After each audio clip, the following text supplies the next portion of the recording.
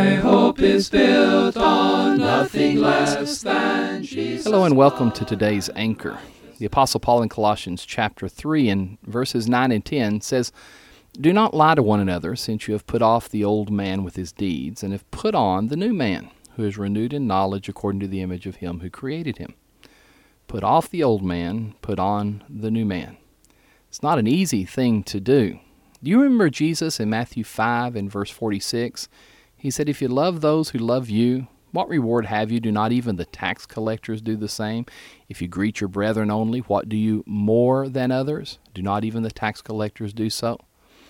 We as Christians are called to a higher calling, to do more than the world does. We're not only to love those who love us, but we're to love our enemy. It's a high calling, and it's difficult, but there is merit. There's real merit in becoming a stronger child of God. Let me give you a suggestion. Take one, just one of your faults. It may be that you have problems with gossiping or slothfulness or sulkiness or being uncharitable. Perhaps you're vengeful, prideful, envious. Maybe you have a problem with profanity or impulsiveness of some time.